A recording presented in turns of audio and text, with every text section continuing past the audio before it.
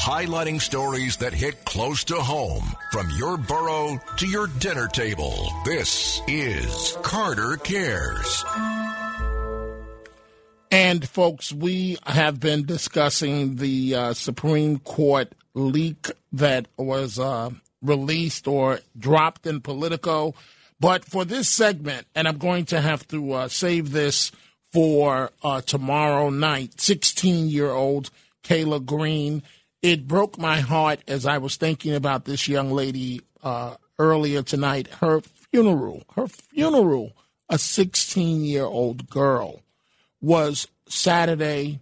Mount Vernon cheerleader, team captain, straight-A student, stabbed to death over a fight with another cheerleader after the parade for the boys basketball team state championship.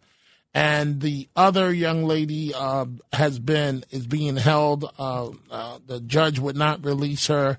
And again, the funeral was Saturday, and Reverend Al Sharpton delivered the eulogy at her funeral. And I just want you folks to listen to a little bit of what he had to say. I cannot make this situation good for the family. They're going to hurt a long time.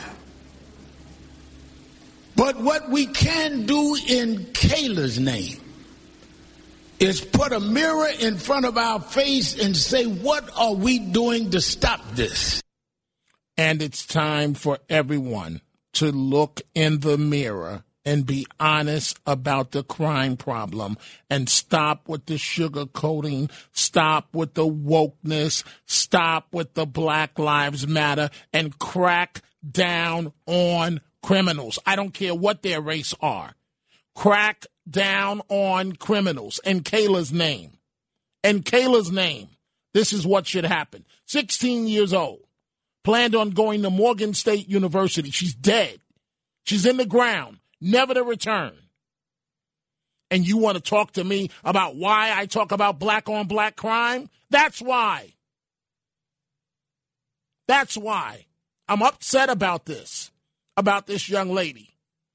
I would not be able to survive if it was my daughter that went through this situation. I would have to be put away in some type of psychiatric facility. But we will table that discussion. 16 years old. Stabbed in her neck and side.